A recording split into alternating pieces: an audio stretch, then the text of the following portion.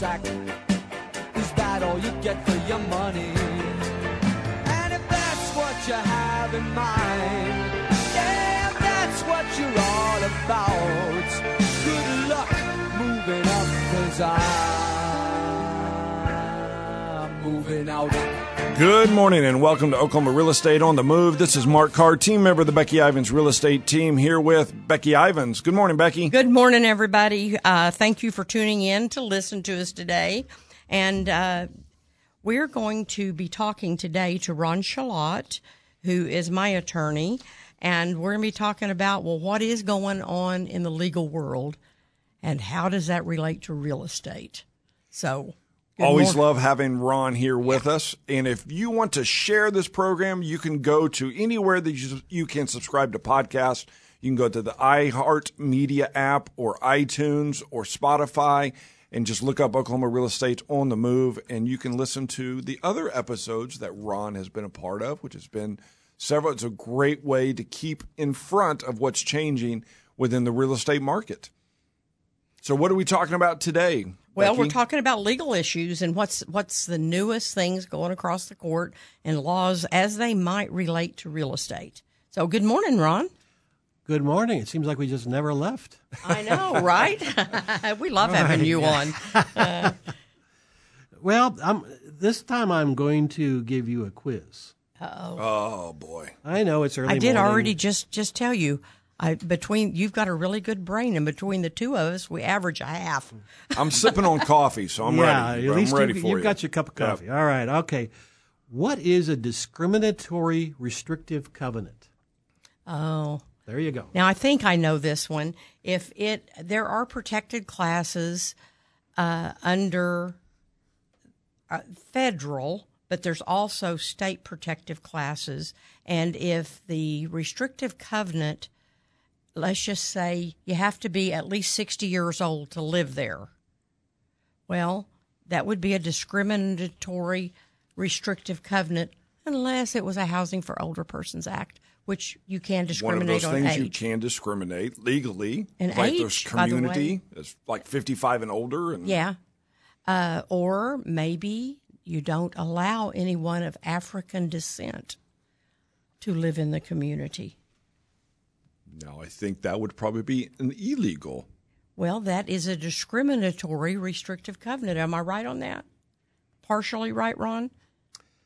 Do I get half credit? Do you think you're right? I think I am. Well, you've been, I hate to say it this way, but I guess there's no other way to say it. You have been an experienced realtor. That's probably the way to say it. There you go. You've been Wow, you did find a lawyer way to say that. well seasoned. Yeah, there you go. Well, I will tell you that my husband and I almost bought acreage property in an acreage subdivision way back in probably about 1973 or 4. And there was a little booklet that had the restrictive covenants in there that we were given, with conditions, covenants, and restrictions. And in there it said no one of African descent can reside and own property in that neighborhood. And so we just kind of marked that off our list. We were like going, wow, what kind of people live here? Well, yeah. I will challenge your description. It probably had a bit more onerous statement than that. It did. It yes. did. I mean, you suggested a continent, which contains a whole bunch of different people Right. and a whole bunch of different skin tones. But I'm sure it probably used a more crass word that hopefully will go away and never be heard again in the English language. But that's the way a lot of these were written, where they used very crass terms. Well, and I and maybe do they would- believe this maybe- one said colored people of African descent. Well, That's how I recall it. well, see, that's a pretty sad description, because you have people in a lot of other continents that have different skin colors too, and you know, it really is sad commentary that we see those things and are reminded of things that people used to do and people used to have on there.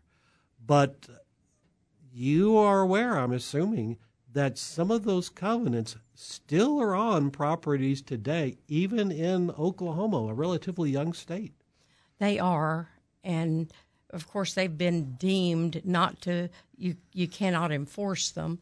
It wasn't the Civil Rights Act like in 1964? Civil Rights Act 1964, yes. Okay. To me, that's just mind-blowing that recent ago it was legal to discriminate. I mean, that just blows my mind. Recent?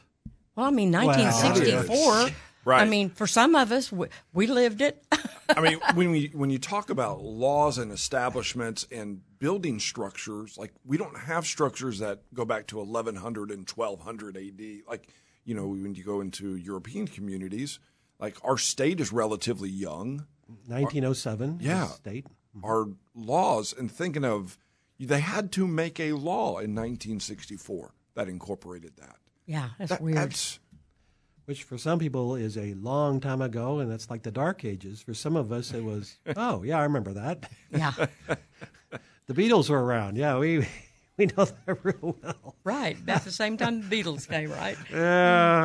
Let's not go there and talk about old times. But if you have that on your property in Oklahoma, there is a new law that the state legislature created, a statute that they enacted. It goes into effect on November 1 of this year, 2023.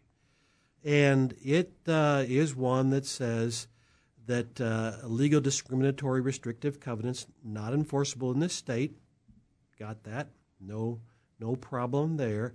However, if it is on your title, you can file a declaration to remove the discriminatory restrictive covenants from your title.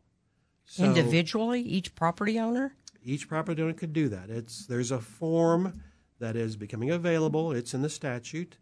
The real property description, the instrument that it was recorded in, the name of grantor, current owner, and it says the discriminatory restrictive covenant contained in the above-mentioned instrument are declared to be illegal and unlawful and shall be considered removed from the instrument to the extent that it contains items purporting to restrict the ownership or use of the property as prohibited by Section 1 of this Act, which is the Fair Housing Act of the United States of America. Wow. Sometimes they might say better late than never. It seems like that should have been done a long time ago. But it is something that's glad to see that kind of thing coming through now. It is something that's new, so people can officially remove those things from the record. Of course, obviously, it's in the tapes, it's in the scans, so it isn't like you're going to be able to go out and mark out the words. You can't tear down the statue. Well, some statues you can, but this is, forever there. If you go back, you can find it, especially if it is an instrument of conveyance that conveys it to the present owner. But you can at least strike out the effectiveness of it officially. Okay. So that's something that we've got new going on for you. Well, that's a great thing because not everyone in the neighborhood might vote, and most of the time it takes 100% consent of the entire neighborhood or section or whatever it is to make a change in those conditions, CCRs we call them. Especially if they don't have your homeowners association, they're mandatory, and that sets out the exact protocol for changing the association rules. Okay. Well, that's an interesting one. What else do we have? Well, we also have one that we're going to get to after the break about the infamous transfer on death deeds. I know, our favorite topic. Okay. Well, we'll come back with more doom and gloom right here on Oklahoma Real Estate on the Move, News Radio 1000 KTOK.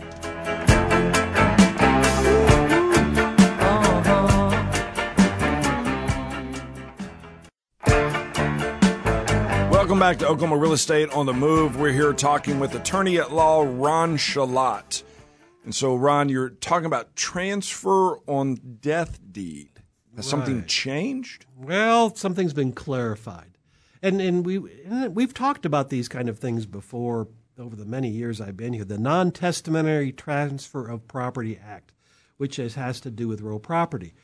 Now, I will parenthetically point out that there's also a transfer on death deeds for motor vehicles, but you have to have it free and clear. You can file a form with the state with the vehicle information. It's a little bit different process, but you can do a transfer on death deed for a motor vehicle. The one we always talk about, though, is the transfer on death deed. We like to call it TOD for short, for real property. And the idea there is if you own a parcel of real property and when you die, that the property would transfer to a beneficiary. The trick is that the beneficiary has to do something. You can't just say, for example, if I die, I want this parcel of land to go to Mark Carr. Well, that's wonderful. That is wonderful. Except if, one, Mark Carr doesn't know about it. Two, Mark Carr doesn't want it. Perhaps it is swampland or something like that that has no value, no minerals, etc., and will cost you about $200,000-$300,000 to drain the swamp and to do something with. In which case, you probably would just end up with a $20,000 lot after draining the swamp. So, Mark may not be too wild about that. So, the problem that came up certainly was what happens, how does the beneficiary get the property?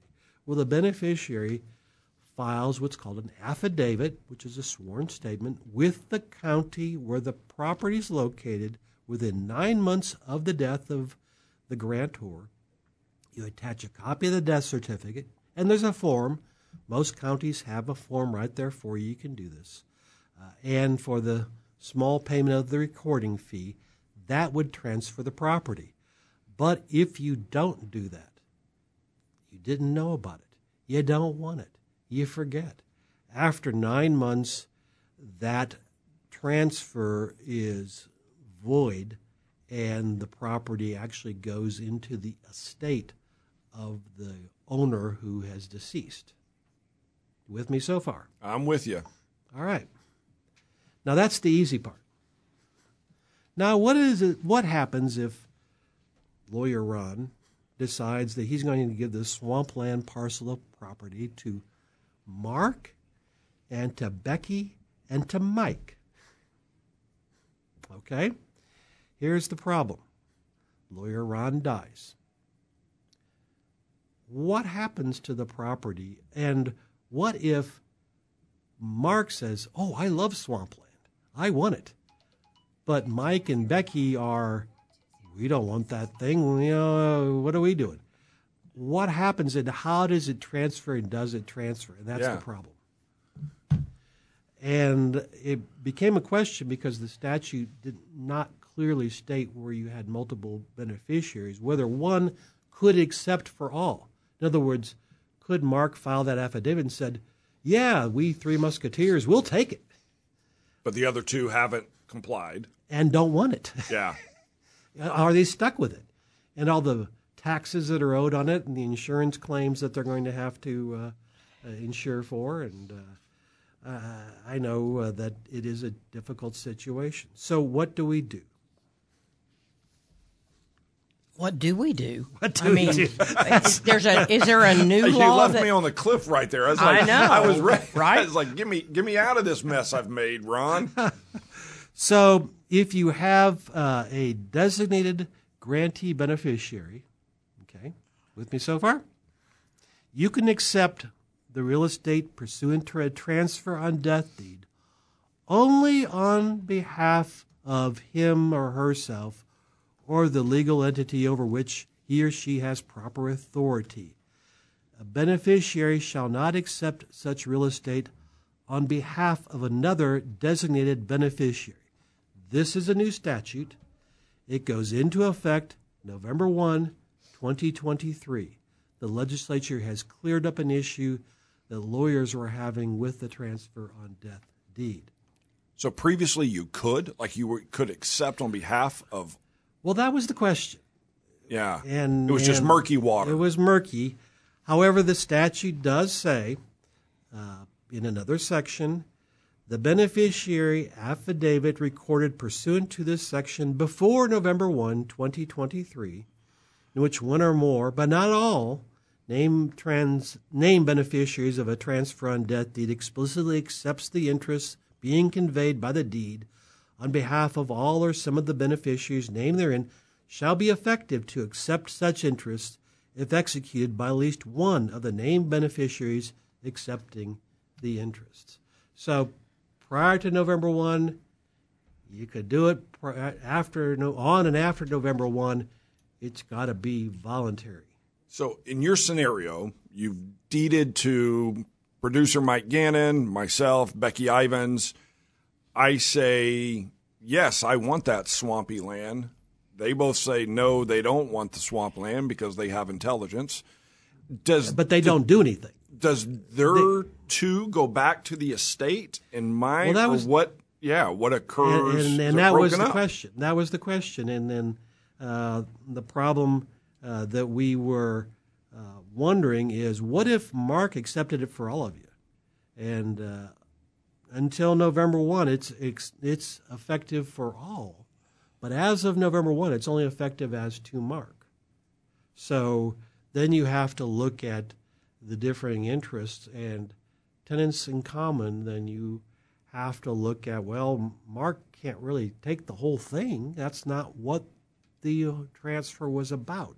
So you only get your particularized interest. But that's also not a joint tenants with right of survivor thing either, even if all three of you accepted it. Mm-hmm. That's not a joint tenancy with right of survivorship. That's just what's called the tenancy in common, which you each have your individualized portion. You've got 1/3 of a swamp, and Becky and Mike each have 1/3 of a swamp, and every glass of swampy water is part yours, part hers, and part his.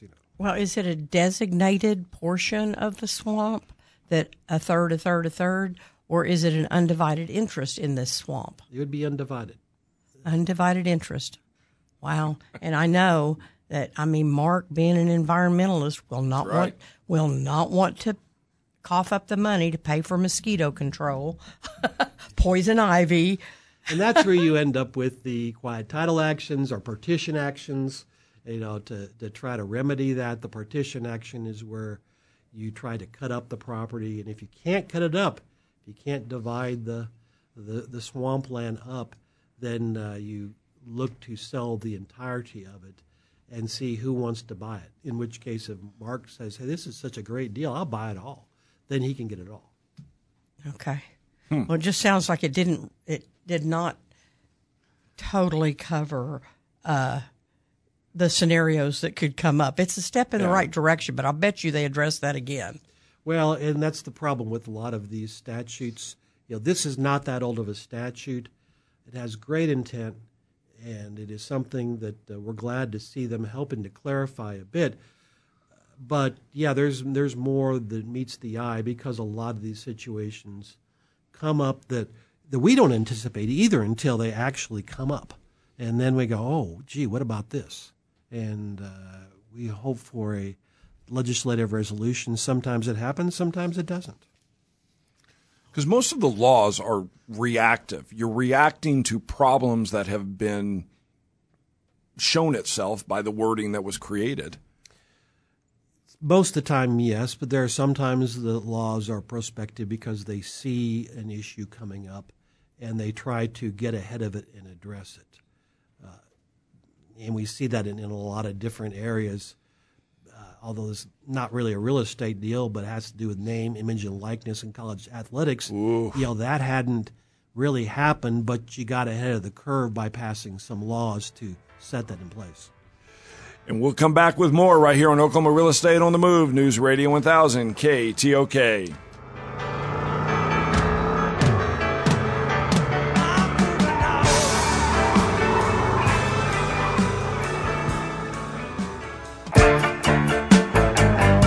Welcome back to Oklahoma Real Estate on the Move. This is Mark Carr, team member of the Becky Ivins Real Estate team, here with Becky Ivins and attorney at law Ron Shalat, and it is time for our word of the day.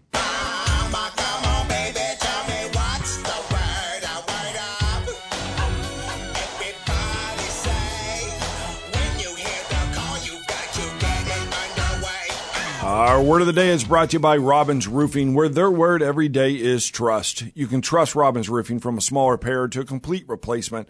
You can give them a call at 728-3700. That's 405-728-3700. Do you know, before I give you the word of the day, I want to remind everybody that if you had damage to your roof, and you might not know you had damage to your roof, if you're out of town and hail hit your house and you don't turn that in within a year, that your insurance company has no obligation to pay that claim. Mm-hmm. So call Robbins Roofing, call Larry. He'll come out himself or he'll send somebody else out to check your roof. Yeah. And one of the first things they'll do is they'll look up on the mapping software that they have on, has hail come into your neighborhood, your particular street? Your address. Your address, exactly. And it is, so if you don't know, and call them, 405-728-3700. All right, what's our word of the day? Statute. Statute. Well, statute. and there is no CH in there. There's a T that is pronounced CH. I love our English language. Statute. Which is to be differentiated from statue, which you were talking about removing. Right. But it always gets confused, especially when you're typing and your autocorrect changes it on you because they don't want to type statute, but instead statue. So what's a statute? Well, we talked a bit about statute. What would it be? Mr. Mark, you are our wordsmith. I don't know if I'm that, but it's I would say it's a law passed by somebody somewhere in some manner. How about a legislative body? There you go. A law passed by a legislative body, right? Well, I don't even have to show up for these shows now. You guys are getting pretty good. Hey, I have Google. I'm impressed. Law or regulation, from Latin to set up or decree. It declares the policy of a governmental body, for example, the state, and it may be directing something be done or it may be prohibiting something to be done. We often don't think about that, but statutes can say you have to do this or must do this, but statutes can also say you can't do this or can't do that. For example, we do have state statutes concerning driving, how fast you can go. Or how do you drive? We do have that, and those can be enforceable, and as well as other criminal laws that we have in our state, theft, things of that nature, destruction of property. But we also have statutes that direct as well, and those are the regulations that are set up. And that rule is a general statement of behavior, while a statute is more formalized. So you have courts don't make statutes, they make rules. But legislative bodies make statutes the courts then can make rulings on to interpret the statutes, what was intended, what was meant, whether it corresponds with the overarching law, which is, for Oklahoma, our Constitution, or even the federal Constitution, the U.S. Constitution, which has supremacy under the Supremacy Clause, the supreme law of the land. So we have that. Now, we've got a United States Congress that also makes laws. Those are called public laws. Sometimes we refer them as federal statutes, but usually statutes are states. And then we have your municipalities that make ordinances.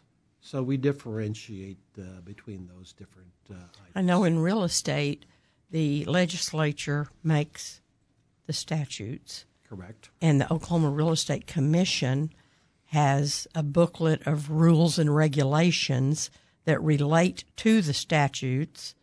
Sometimes they mirror the statute. Mm-hmm. They put the statute into the rule book itself. But the legislature creates the entity, the agency, and then tells the agency create rules that put this into practice or are more specific? So, yeah. So there's statute, our word of the day. And real estate is one of the most regulated areas within our country. I mean, there is a whole lot of things that regulate what we do, right, Becky? Well, certainly, and lots of layers from different entities as to what real estate professionals can do, that's for sure. We have a lot of rules and a lot of regulations from different entities as we participate in our associations and the multiple listing and the sale of property. Yep. And why would that be?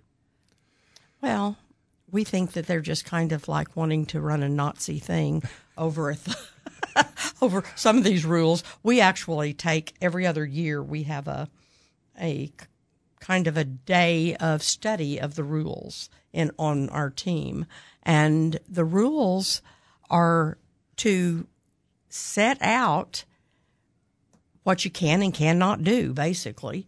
And why would you set that up that way? Why would you set up to have those kind of rules? Well, it protects everybody. Like the Real Estate Association and Multilist are not out there to protect the public. They're out there to serve the membership. However, the Real Estate Commission's duty, the reason they exist is to protect the public. So, Mark, why is it important to have all that? Well, historically, my answer would be there has been, unfortunately, bad players in the field of real estate. There's been lots of things, like we talked about, a lot of statutes are reactions to things that have been done. There certainly has been a lot of mishandling of real estate in the years and a lot of things that have... So why is that so important to us? Well, we have to protect. I feel like I'm being professional. That's right. I'm being called up to the front. I don't know the math answer to this question. Well, property is important. Yeah. Because property ownership is very paramount in this country. Life, liberty. In the pursuit of well, happiness. That is actually life, liberty, property. Yeah. So, yeah, that's actually the way it goes. And for a time, there was even a thought that who should vote was property owners, not just anybody else, but property owners, because they have the most to lose. And property has been something that we have fought for and debated over, for right or wrong, in this country. And we see it today in Oklahoma, where we have the unassigned lands, the tribal lands, etc. The battle is over property and who has the rights to that, because you don't see property being made anymore. So it's just a matter of transferring it from one part to the other. Maybe in Dubai, where they're making that property. Making islands. But for the most part, land exists. We don't create more of it, except for some rare cases. But it is been warred over. All sorts of things. Well, it still is being warred over. Yeah, right. Exactly. And you had the feudal landlords, who controlled the land, but then had the tenants who actually worked the land. We call them renters, but the idea behind it is that who owned the property really had the wealth. And so that was always a big aspect of this country. The Louisiana Purchase, all the other things that this country entailed. And Oklahoma has certainly been a part of that. So you mentioned several times real property. Now, tell us exactly what real property is. Ooh. Well, I think that's something that we should wait till the next segment and answer that question, and to allow people that opportunity to think, what is that? What is real property, right? When we come back with more right here on Oklahoma Real Estate on the Move, News Radio 1000, KTOK.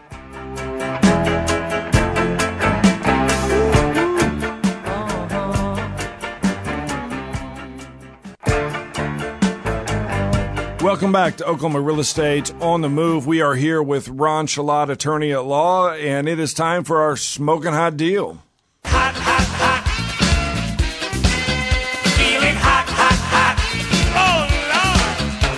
Our Smoking Hot Deal is brought to you by Casa Perico Mexican Grill, located on the south corner of 122nd and Penn, on 63rd, just west of Meridian, and at 505 East Main Street in Yukon on Route 66. And this week's Smoking Hot Deal is your property. You can create and find out if your home would be a Smoking Hot Deal to discover your home's value. And here's how you can do that.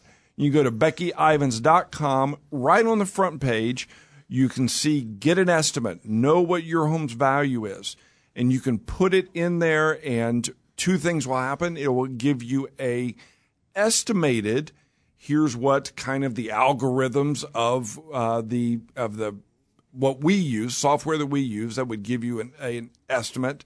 And then it will also notify, and either Becky or Judy, the listing partner, or myself will give you a call and just talk to you about, hey, is there any updates you've done? Kind of just give you a good idea of what is an accurate estimate. And maybe you may think, well, if I could get X amount of dollars for my house, I may consider it.